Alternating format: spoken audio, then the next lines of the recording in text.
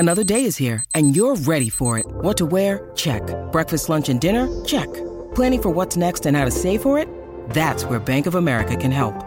For your financial to-dos, Bank of America has experts ready to help get you closer to your goals. Get started at one of our local financial centers or 24/7 in our mobile banking app. Find a location near you at bankofamerica.com/talktous. What would you like the power to do? Mobile banking requires downloading the app and is only available for select devices. Message and data rates may apply. Bank of America N.A., member FDIC. When you need mealtime inspiration, it's worth shopping Kroger, where you'll find over 30,000 mouth-watering choices that excite your inner foodie. And no matter what tasty choice you make, you'll enjoy our everyday low prices, plus extra ways to save, like digital coupons worth over $600 each week. You can also save up to $1 off per gallon at the pump with fuel points. More savings and more inspiring flavors make shopping Kroger worth it every time. Kroger, fresh for everyone. Fuel restrictions apply. Today is Sunday, March 19th, 2017. This is Celtics Beat on CLNS Radio, and I am Larry H. Russell. All eyes may be on college basketball, but those green goggles look towards the most important regular season game the Celts have played since the Garnett years. The Washington Wizards visit the Garden tomorrow night. D.C. native and longtime Wiz Beat man Michael Lee of The Vertical will be here with us later in the featured segment. Celts return from out west with a perfect week, and oh, by the way, there's a game this afternoon down in Philly in the midst of the madness. ESPN's Chris Forsberg. Coming up on episode number 201 of the number one podcast on the web dedicated to the NBA's winningest franchise.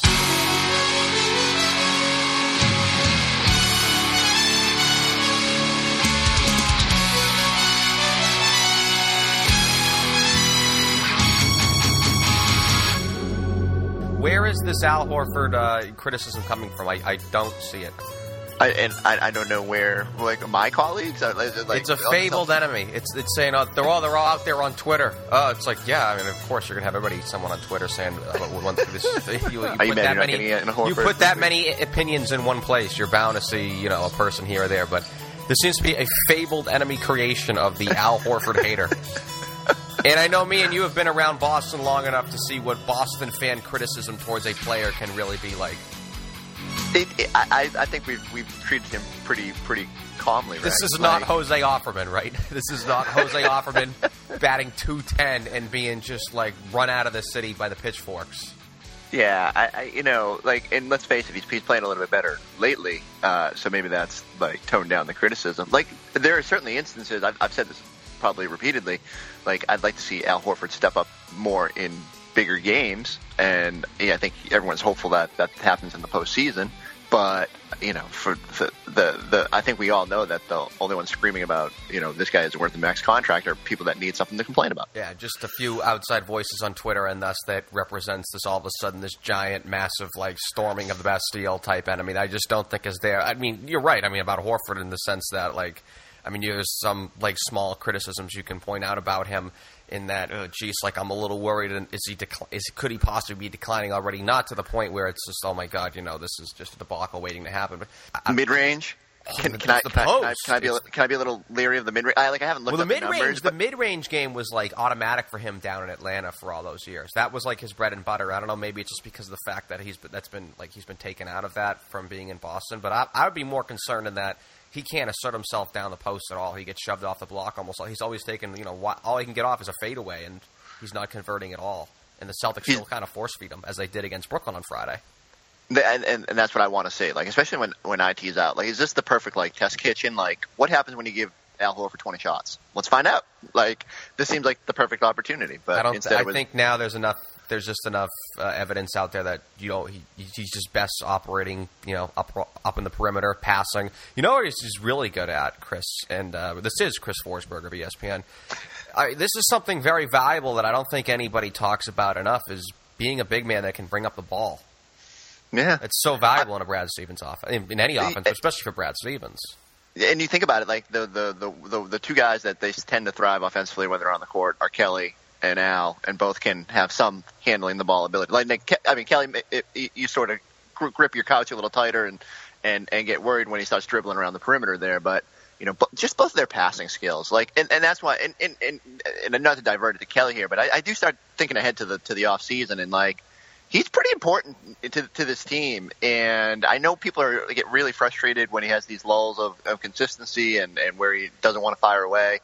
But man, like, these guys are so vital to the success of their team because they can pass and the way Brad runs this offense. You know, just every time I start thinking ahead to the summer, I say, well, you know, there's bigger fish to fry, but I wonder how this Kelly situation will play out. You rarely see them when they're, you know, when they have it in the open court. You rarely see them actually kicking the ball, or just making some horrible play. I mean, it isn't like this disaster. It isn't like Antoine Walker. Listen, I grew up watching Tony Delk trying to run a fast break. Do you remember that? I mean, Danny of course. But Danny Ainge remembers it when he was watching a game, when he was doing games for TNT.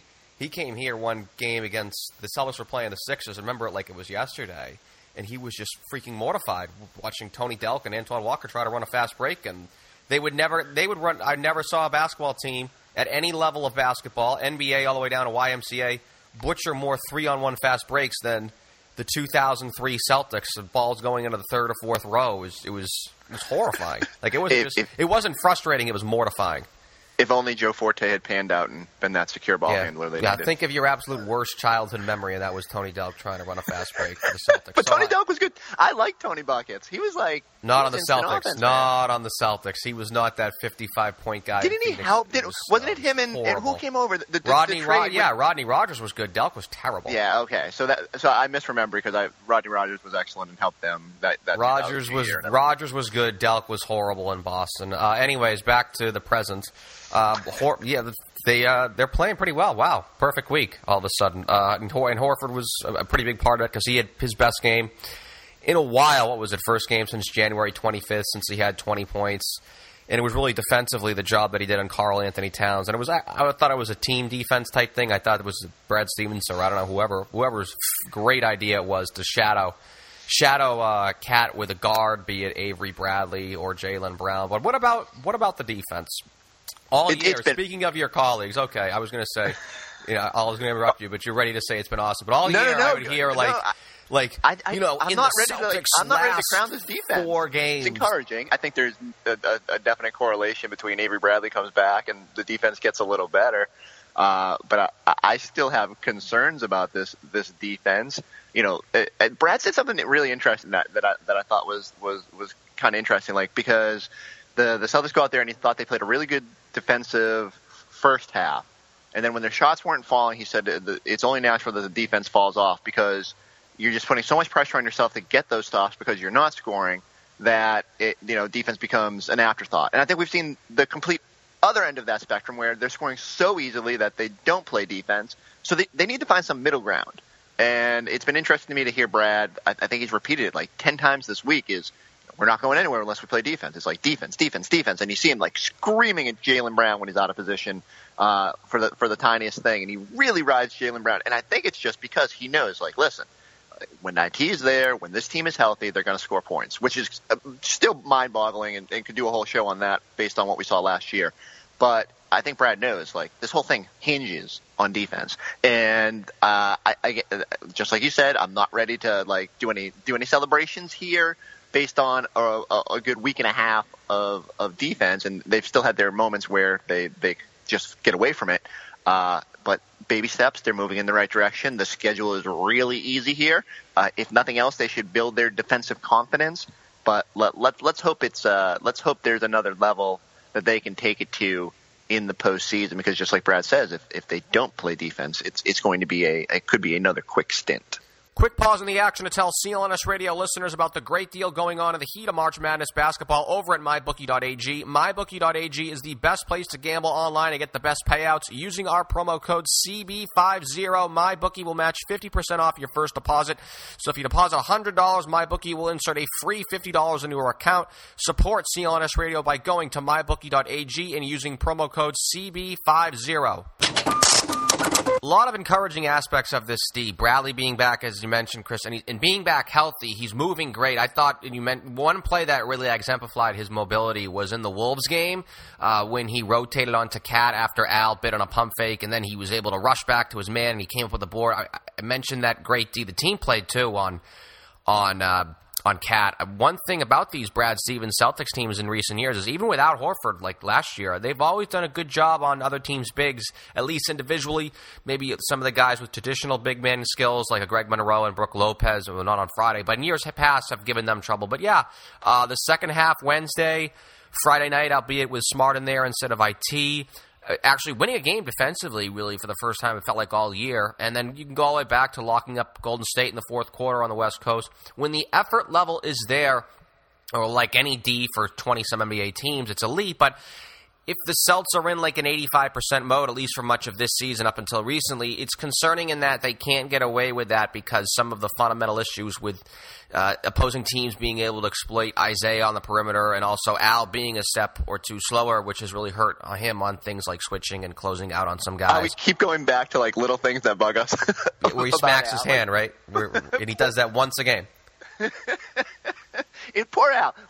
And again, I think if you look at this team, they're not as good as they are without Al. And Al brings a ton of good things to this team. And yet we sit here and we tend to focus on the negative. And I think it's only natural. Like, there are definitely times when I watch him around the basket, I go, geez, like, past seasons it seems like he just was better defender in those situations. And I don't know. There are definitely times when he doesn't look as crisp as I remember. And then I sit there and at the end of the game, you look. I don't know.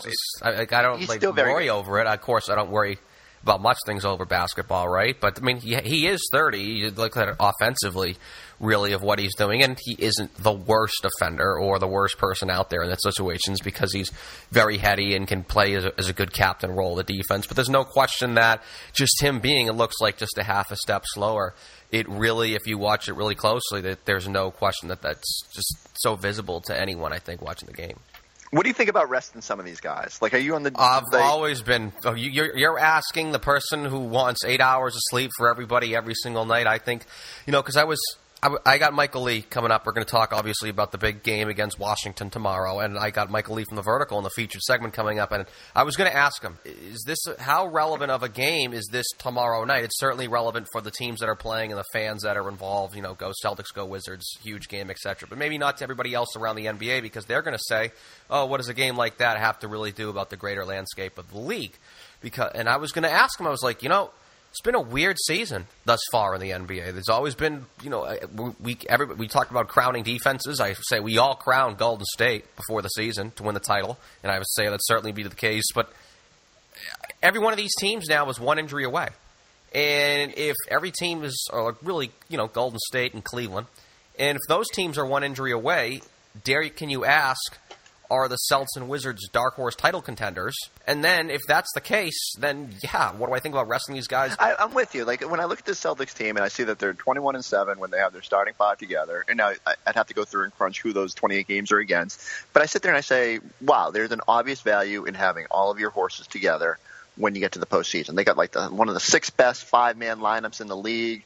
The way they played since the All-Star break is even more encouraging.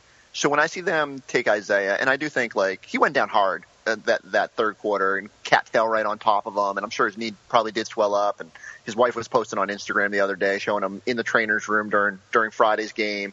But the larger thing where everyone says, well, maybe it's not a bad thing to get him some rest, I completely agree with.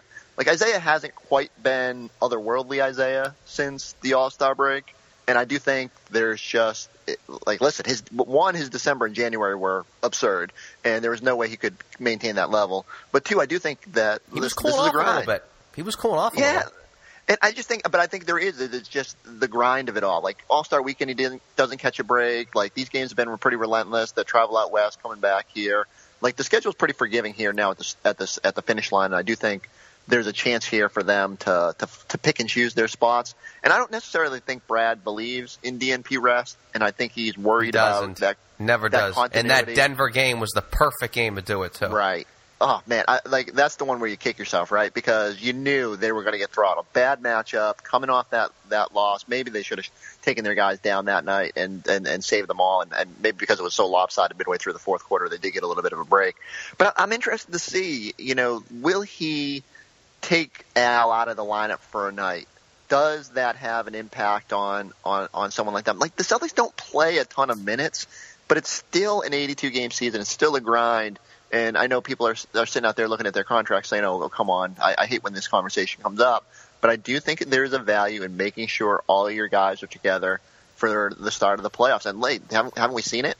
Without Avery last year, this team is different. I think they're better built to sustain someone other than Isaiah or Al being down now, but that it's still important to have, especially those 5 guys and, Smart, Brown, and Olynyk, your top 3 bench guys, ready to go for the postseason. So I'm curious to see if he finds some spots here, especially as the seeding starts to lock itself in a little bit more. It's twofold. One, I think it goes back to the goal that this organization stated before the season when they said they're measuring this season based upon playoff success, not this win 50 games or win 45 games as prior teams have done the last 2 years. And what a great season! They have to win in the playoffs. So, but it goes back to even what I just said in that I think that it's not crazy to say that Golden State or Cleveland is their injury.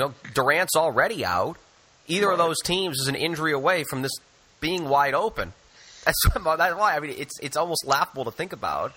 I'm shocked. The Wizards too, man. Like, to see their starting 5 has played 61 games together, over 1,200 minutes. Right, of all the 5-man units, they're by far. That's crazy to me.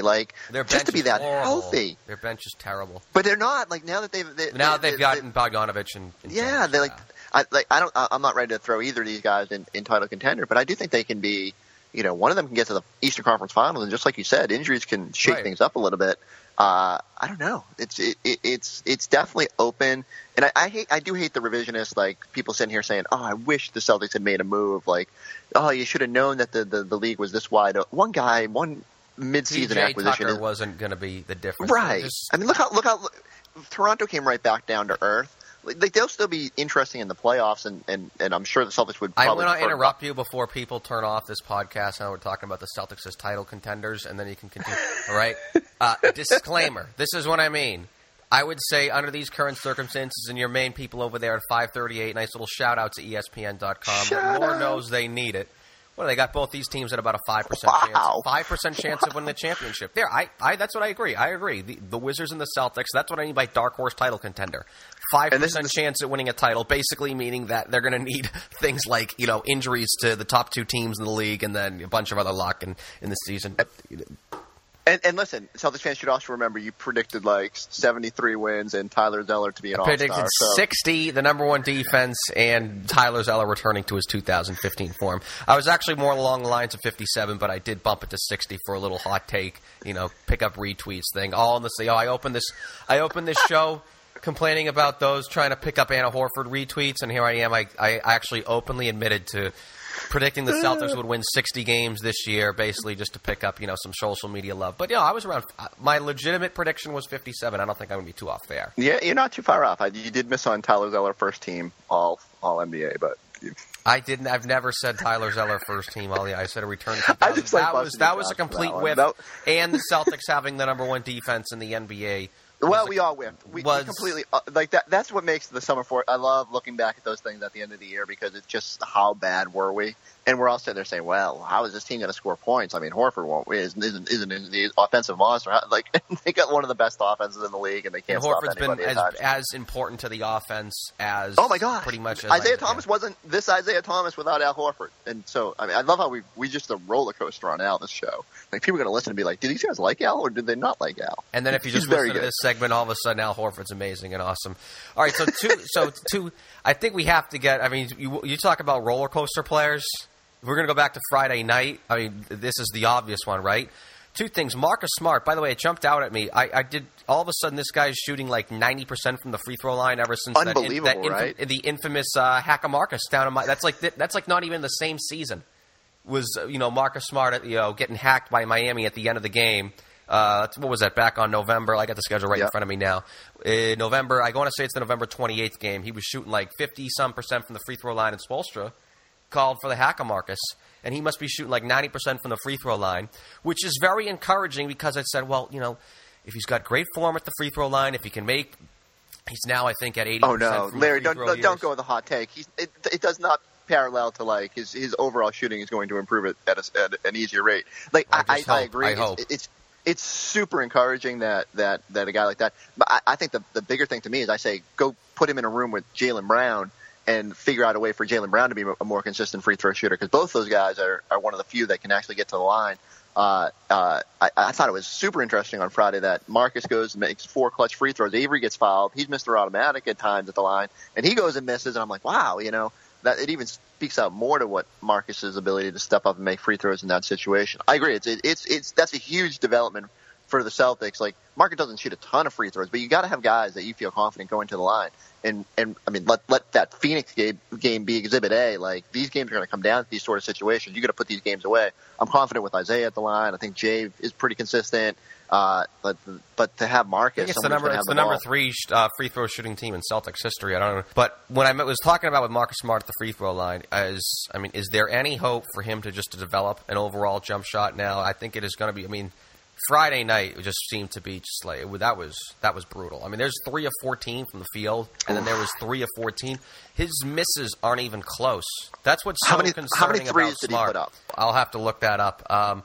And while I'm doing a lot of those above the break threes were just like cringe. Like, he wasn't even close on some of those, but then he goes in the corner and he makes them. So I don't know. It's like they need to do a better job. Few and far between. It's like Larry Bird. Wow. Okay. Any great player has gone 3 of 14. Marcus Smart does it a lot, and when he does, the misses aren't even close. They're way off. It looks like it's hopeless. I mean, if you want to use the golfing analogy, Chris. Someone goes for a lesson, and the pro says, "All right, yeah, show me," and then all of a sudden, the guy just tees it up, and he's just slashing. It's like, oh, okay, duck hooks, and just dribbling it off the tee. It's like that's what I feel like with Smart. It just seems like he's got a long ways to go there. But I think when they put him in the right spots, like when they force feed him in the post, especially. Go to the post. He's got a good floater that's been working for him. He's been finishing around the rim. The overall jump shot is. So it's not. It's never going to be. I think you have to just come to grips with that. Like it'll maybe improve a little bit. I just think that the Celtics need to really emphasize to Marcus, like, you need to be in your spots. You know where you're good. You get yourself in the post 5 times a game, sneak into the corner every now and then, but. If I understand that he's the one guy who loves to step up, and not just the full court heaves that he tends to put up. But a game. One a game. He's always getting that. It's hilarious. Like we sit there on press row and we laugh at every time, and like we need to make a game of it or something, because it's just so he's the one dude who's not afraid to launch the ball, and because it's not like that percentage is going to get any worse. I do think if you take some of those out, his numbers get a little bit better. It's not quite as damning as they tend to be. But I do. I just wish that I think Brad needs to take 2 practice sessions at the end of the year, and one, emphasize where everybody's best shots come from, and these are where you're in your mind. This is where you should be shooting in the postseason with guys like Marcus and Kelly and stuff like that. And then the second one is to work on 2-for-1s, because this team is the worst 2-for-1 team I have ever seen at the end of a quarter. There will be 35 seconds left when they get the ball, and they'll rush it up the court, and then Rozier will dribble it around the perimeter until there's 23 seconds left and take a bad jumper. And I'm thinking, what is going on? Why can't they figure out how to maximize possessions? If that can also rectify Brian Scalabrine and Mike Gorman on the broadcast not alerting the audience in Doug Collins fashion every single time, the Celtics can get a 2-for-1. Celtics can get a 2-for-1 here. They Celtics if they it's like, oh, okay, I know. You think the people watching the game are just complete dunces. All right, so we got to finish this up. There is a game today. I know tomorrow is the game. There's a bit of a nuisance game today. It's a 1 o'clock game, which I actually think favors the Celtics. We always think of, oh, my God, those 1 o'clock afternoon games. And every time you're afraid of those, like last week I was here with Leon Poe, and I just said, Leon, Jesus, this is not just the first game back from a West Coast road trip, which is always a very tough game. Washington just lost one of those themselves back earlier in the week. They blew one against Dallas. But it was an afternoon game, and then an afternoon game back from a West Coast road trip, and they lost the hour of sleep, and they're not playing one of their best games of the year. So that's positive. Whoa! Can we agree that the Bulls? They mailed it in, right? Yeah, I know. I mean, they were terrible. I know. Well, it goes back to the afternoon start, possibly. I don't know. No, I just hope. I think the Celtics have to hope that the 76ers are tired from beating They're playing Dallas really Mavericks well. Mercilessly. This is not a trap game. They're playing very well.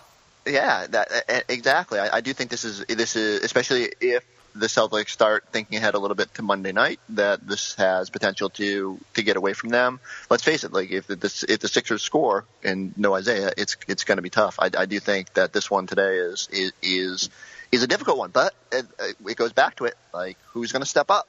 But it was encouraging to see Jay and Al have those good fourth quarters against Brooklyn on Friday night. Let's see if someone else is ready to step. Hey, how about Gerald Green?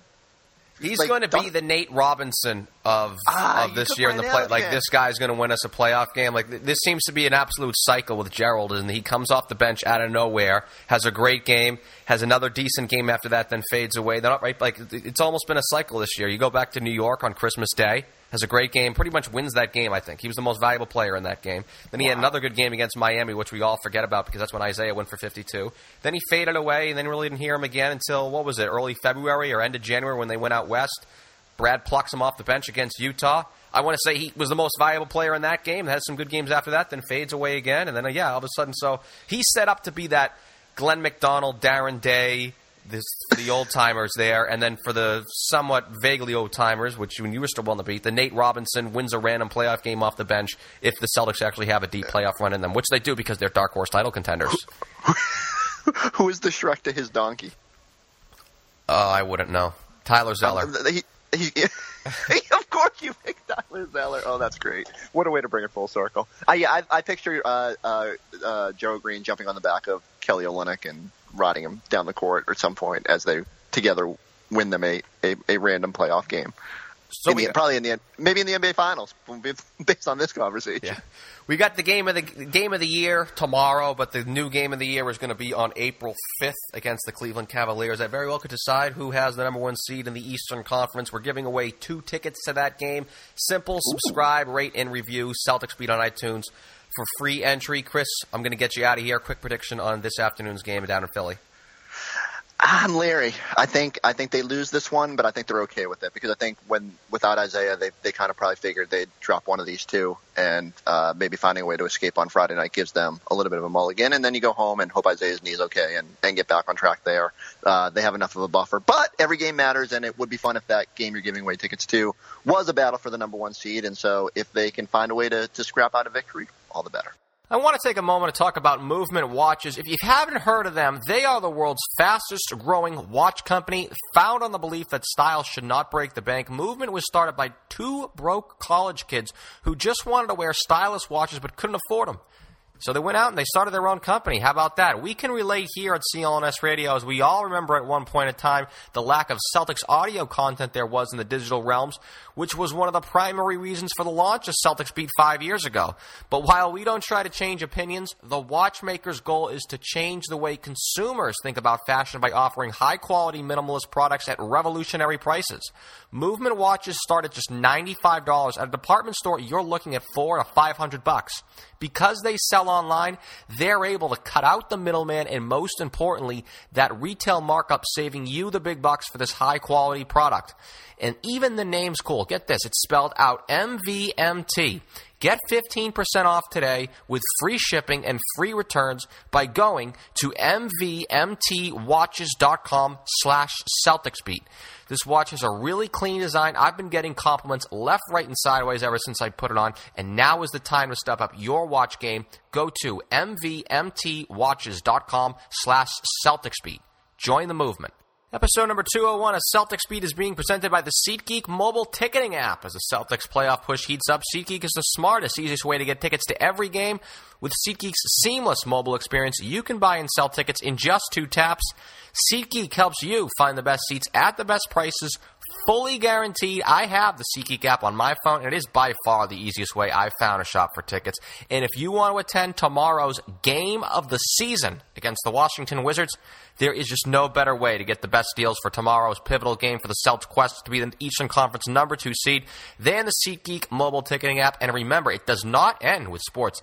SeatGeek also has plenty of concert, comedy, and theater tickets available as well. And best of all, Celtics Beat listeners can support this production and get a $20 rebate off their first SeatGeek purchase. To do so, download the free SeatGeek app, go to the Settings tab, and click Add a Promo Code and enter promo code CelticsBeat. That's all one word, Celtics Beat, and SeatGeek will send you $20 after you've made your first ticket purchase. Download the free SeatGeek app and enter promo code Celtics Beat today.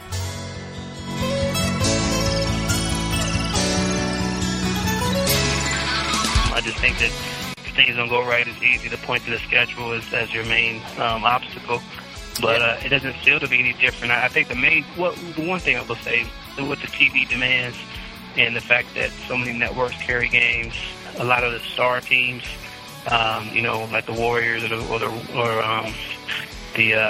the Cavaliers, they're going to have to deal with some difficult schedules because the networks want to make sure that if they're going to pay billions of dollars to televise games, that the marquee players are going to be on television. So that means you're going to find some real wacky scheduling. But that comes with the territory, and it's kind of the price you pay for making millions of dollars and for being one of the elite teams. Yeah, a small price to pay. I do find it interesting. Funny, though, it's the journalists who have less of a problem with the travel than the players. When you guys fly coach, and we're here with Michael Lee of The Vertical at Yahoo Sports. And, Michael, first off, great to have you back. But that sort of gets us into that here. Does this maybe apply to the Wizards, who have mercifully cooled off a bit, and they've had just all this travel recently? They went out west, and they still have another trip on tap after the Boston game tomorrow.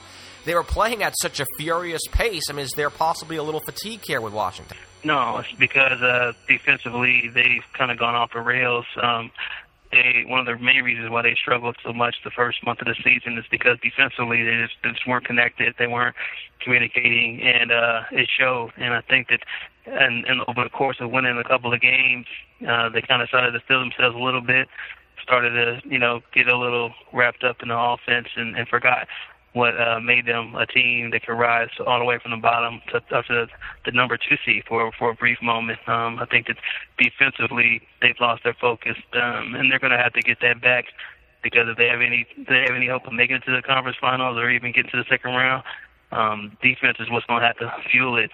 Although they do have some quality offensive talent, they just lost their edge on D. Yeah, that sort of jumped out at me was on twofold. One, actually, when the Celtics first played Washington at the very beginning of the year, they were, I think, like 3-8 or 3-9, whatever their horrible start was. And I believe they were last in the NBA in defense, last in the NBA in defensive three-point field goal percentage. Then all of a sudden, end of January, during this huge, quote-unquote rivalry with the Wizards, and that's something that we can, shoot the breeze with over, Michael, but all of a sudden, I may be wrong, but I felt like the Wizards all of a sudden were top 10 in defense. And then since that game, really, with the Celtics and the Wizards being neck and neck in the standings ever since, really mid-January now, and obviously the Celtics even going into this game here tomorrow are going to be ahead of Washington tomorrow. But this is probably, as I've already referred to it in the ads, actually trying to sell tickets as the game of the year. But I've been paying attention to the Wizards just basically on the box score alone, and it has been just that, is the defense since the All-Star break, even in their wins on the West Coast, like when they came back against the Blazers, it was something like 125, 124, or 126, 125, or something like that, and then they lost to Dallas in the dreaded first game back from a West Coast road trip, and they gave up $114 or $115 or something like that.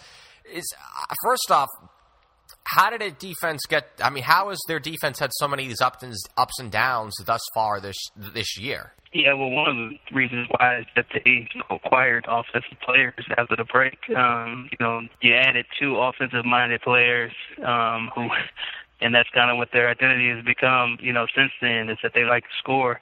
They also had Jan Mahimi has come in, after missing most of the season, and he's had a positive influence in some games on defense. But I think if you look at the moves that they made at the break, they focused on scoring. So I think it's just an adjustment period now, but they try to fit in everybody and also try to figure out how to defend the way they did right before the break. But I think it's pretty obvious what led to that. But now they just have to figure out how to correct it with a month left in the season. Yeah, real quick on that, too, because the one game the Celtics did beat Washington earlier in the year, the Celtics won for a variety of reasons. That was Isaiah Thomas had a huge fourth quarter. That's been a storyline that we all know about. Also, that was in the midst of when the Celtics were just rocking it from beyond the three-point line. I think they had a stretch like in early mid-January where they set like a franchise record of like one of those bizarre records of like most consecutive games, hitting 15 three-pointers, and they did so in the Wizards game. I can't recall. Some of them might have been. I wouldn't be surprised if it was 18 or 19 against Washington back on January 10th or 11th or whatever the day was. But really also one of the reasons was the bench play of the Wizards at one point of the season was not great, and they went out at the trade deadline to try to fix that. They signed Jennings, I believe, as as a waiver, or they claimed him on waivers or something like that. They picked up Bogdanovich from the Nets.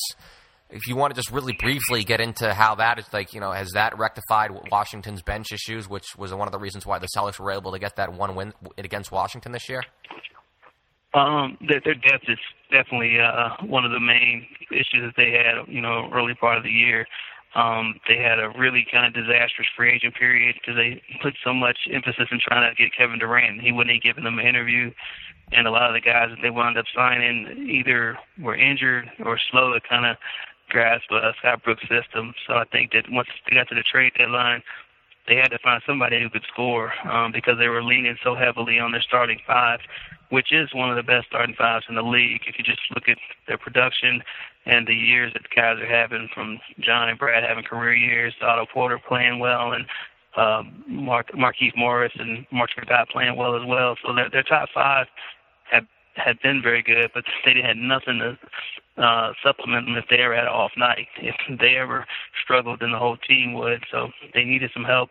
Bogdanovich has come in and had some humongous performances, some big 20-point games just off the bench, and that's given them a new dynamic. It hasn't completely solved all their depth issues, but it has at least given them a weapon that they can rely on coming off the bench, whereas in the past, you just kind of, Scott Brooks would throw guys out there and just hope that things wouldn't completely, crater, in the absence of his starting five. So the moves have helped them tremendously, especially the Bogdanovich pickup. He's come in and fit played well. Really well. Yeah, and John Wall has found him open looks, and he shot the ball great. So he's fit in perfectly, and I think that, once they start, incorporating his offense and then figuring out where they are defensively, that'll all work out. But having one scorer off the bench is better than none. And before the season, they didn't have anything going. They were, and don't laugh at this. I mean, especially now that they've cooled off a little bit, and now, of course, it's obviously due to the defense, which is just not what it was in the middle of the season. I don't know if it's fatigue. They have been on a crazy schedule, as I've mentioned. They were just playing at just a furious pace. They went 31-6 at one point or something like that. But I mean, there was a time, and not even, I would say, about a week ago, with everything that we don't have to talk about Golden State, but I mean, there was a time where I was saying to myself, oh my God, what if Golden State does get an injury, and if they do, don't laugh. I'm daily going to ask the question, especially now with the Celtics playing the Wizards tomorrow, and I would be willing to bet a substantial sum that I don't know who's going to get home court advantage, but I would be willing to bet a decent amount of money that these two teams are going to meet in the second round of the playoffs, Michael. I mean, can we talk about either of these teams, especially how well the Wizards are playing and the way they were playing it as, okay, don't kill me, dark horse title contenders? If something happens to Golden State. I won't kill you. I mean, you better not. Cleveland has been shaky. They're still waiting on Kevin Love to get back. I still think that they're probably the title favorites once Love, proves himself to be healthy and able to contribute again. But I don't know, that the teams out west just seem to be so loaded. I would think that if Golden State, for some reason, isn't able to get Kevin Durant back and he's not able to help them reach the finals, San Antonio has been playing so well. Kawhi Leonard's been putting up MVP numbers.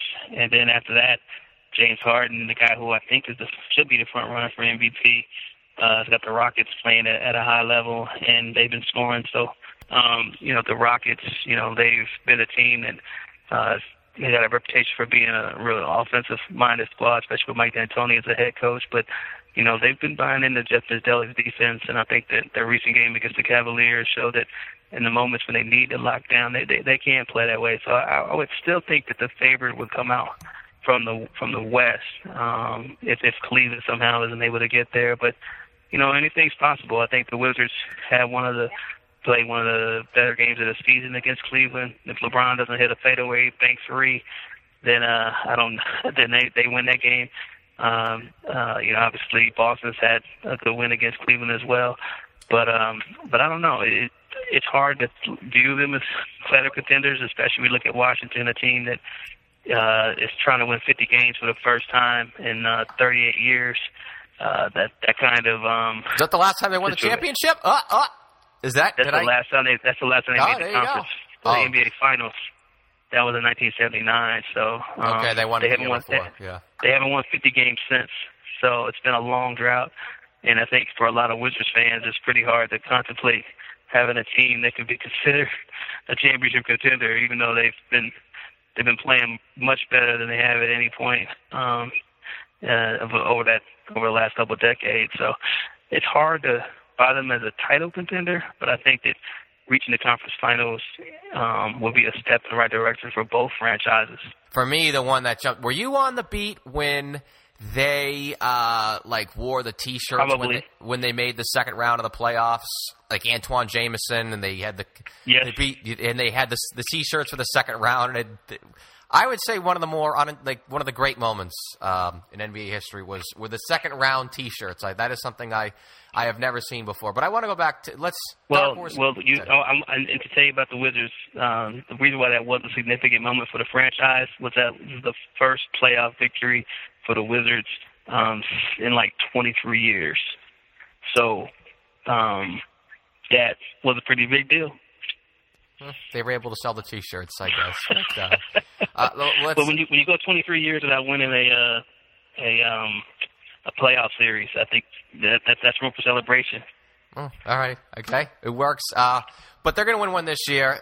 They're going to play the Celtics, I think, in the second round of the playoffs. The huge games tomorrow, right? That could very well decide who's going to have home court advantage. Especially if the Wizards win, that's going to be like picking up 2 games in the standings, because then they'll have the tiebreaker. They'll win 3-1. But we could talk, I guess, maybe specifically about that game towards just maybe a little bit later. But I just do want to get to the matchup overall. I did a show with Chris Axman like a week and a half ago. I don't know, 2 weeks ago now, and I basically told him point blank, I don't think the Celtics can beat the Wizards in the playoffs, whether the Wizards have home court, whether the Celtics have home court, whether they play 7 games on a neutral court. I just don't like that matchup for Boston at all, because they have the backcourt. That's always been the problem with the Celtics this year. And if you look at the games, I know Bradley Beal had scored 35. Actually, I think the Celtics won that game, but he went off for 35 points. John Wall had 28, 7 and 7 along those lines. He's had big games against the Celtics, not just this year, but in prior years. Them and Cleveland are really good at exploiting Isaiah Thomas. They've out-rebounded the Celtics in some of their matchups. Gortat's been someone who's killed the Celtics, not just in Washington for the last X amount of years, but even going back to even the Garnett years. He's been a pick-and-roll nightmare for the Celtics, and he's still playing at a decent enough level even at his age. I hate the matchup for the Celtics with the Wizards. I hate it. I do not think that Boston will win. And with good reason. Okay, give me those good reasons. Well, I mean, for one thing is that I think one of the turning points for the Wizards season was when they called their own shot against the Celtics, when they showed up to that game wearing all black and basically said they were going to bury the Celtics that night. So, and they won by 15 points. I think that was just, to me, it said a lot about the different mentality of this Wizards team, and how they were willing to go out there and to make a bold statement, and they did it. And they did it against a team that was ahead of them in the stands, a team that they basically said they were coming to catch. And I think that that really brought the team together. They bonded in that moment. They were unified in that moment, and that was, like I said earlier, is a true turning point. So I think that when they play the Celtics, they get fired up. They don't like the way Marcus Smart kind of gets under their skin defensively. They want to take it to him. There's Jay Crowder, obviously, when he poked John Wall in the nose after that one Celtics poor guy. That kind of stuff stays with them, and they'll be fired up if they do get a matchup. And I think that this is the kind of team that plays with this edge, especially led by John Wall, who has so many chips on his shoulders. So wonder he's able to jump up and dunk. But they take those slights. And the Celtics are that one team that just really riles them up and makes them mad. It just I can see why you would be concerned, just because I don't think there's a team in the league that gets them more fired up than seeing green. You know, we mentioned that the game was a turning point for the Wizards. That was actually a turning point for the Celtics. After they lost that game, they picked up one of I thought to that point was their best win of the season the next night against Houston. I actually thought, just from the point of view, was the big Wizards win was their very first win against the Celtics at the beginning of the year. Otto Porter went off in that game, and that was like his breakout game. He's had this huge year. He's like this 2010 rich man version of Jared Dudley. But for fun, actually, you talked about this. And this is, I think, as outsiders, we look and kind of chuckle at it. And even Isaiah Thomas made a joke about it of, this little rivalry we have with Wizards being blown out of proportion or whatever. This is not Celtics versus Lakers. This is a second-round matchup. Then I read the other day after the Celts lose at the end of the road trip a couple weeks ago out in Denver that Isaiah was just, peeved that, God forbid, the Wizards were in front of the Celtics in the standings for a day and a half. What do you have a little fun at all with this little rivalry? I mean, I know that it's easy to make a joke of this is not a rivalry because it doesn't really have any greater impact on maybe the landscape of the NBA or whatever. But hey, you know what? Knicks Heat at the end of the late 1990s. I don't even really care about like what it does in terms of the impact on the playoffs or anything out on the championships. I just like seeing teams that have some level of animus toward each other and play like it on the court. And you can see that when these two teams get together, you can sense that these guys just don't like each other. They don't like playing against each other. And it brings out really good games. It brings out competitive games and a little feistiness. So you don't see that enough in the NBA because everybody's so buddy-buddy. Everybody's AAU or college teammates or share the same agent. And so everybody's just dapping up each other and hugging each other after every game. It's good to see that there are still moments when guys hit the floor, look across and see another guy is like, I'm going to take him out. And it's fun to watch if you're a fan of basketball and competition. You got to fight then the higher ups at the vertical then to get that assignment possibly in the second round. There may not be a better second round matchup in this, I guess, right? I can't. Well, if it's Rockets and Spurs, that'd be pretty good too. Well, you can tweet about it then. All right, so then I got to do a quick little pregame for the game tomorrow because for the Celtics, it is the game of the year. Of course, I may be saying that about a little over 2 weeks from now when they host Cleveland on the 5th, which of course I have to say is they're going to be the game of the year because we're giving out tickets for that game. But the game tomorrow, certainly to this point, is probably the most important game for the Celtics. Equally going to be important for the Wizards, especially with what it's going to decide. Possibly these two teams meeting in the second round, having home court. So I'll put you on the spot. We'll have a little fun with it, Michael, as we always do. Give me a little prediction and why for tomorrow night's game in Boston. I would think that Boston would win the game because they're home and because they remember what the Wizards did to them last time when they wore all black. I think that they've been playing great at home lately, and I think Al Horford has been such a huge, force, for them on the defensive end. He's been playing so well, and they're just a different team when he's on the floor. So I just think that just being home, being a little motivated, it's going to give them that edge. You could see how they went out and beat Cleveland the last time they had them at home. So I just see that as being a chance for them to come out and defeat the Wizards, just to leave a message for what happens in the second round. I don't think Brad Stevens is going to allow his team to lose focus and let that game slip. Michael Lee, senior writer for The Vertical on Yahoo Sports, catches work there and in a more efficient manner, as I stated, in 140 characters or less. Could be tweeting about that second-round playoff series matchup. On his Twitter, at Mr. Michael Lee. Michael, love to talk to you in about a month and a half from now. Looking forward to it. Mentioned with Michael about the tickets, so 2 more reminder shout-outs. Write us a review for Celtics Beat on iTunes to enter in a contest to win 2 tickets to Cavs Celtics on April 5th, and also early entry to win playoff tickets if and when that does come across, which it is going to.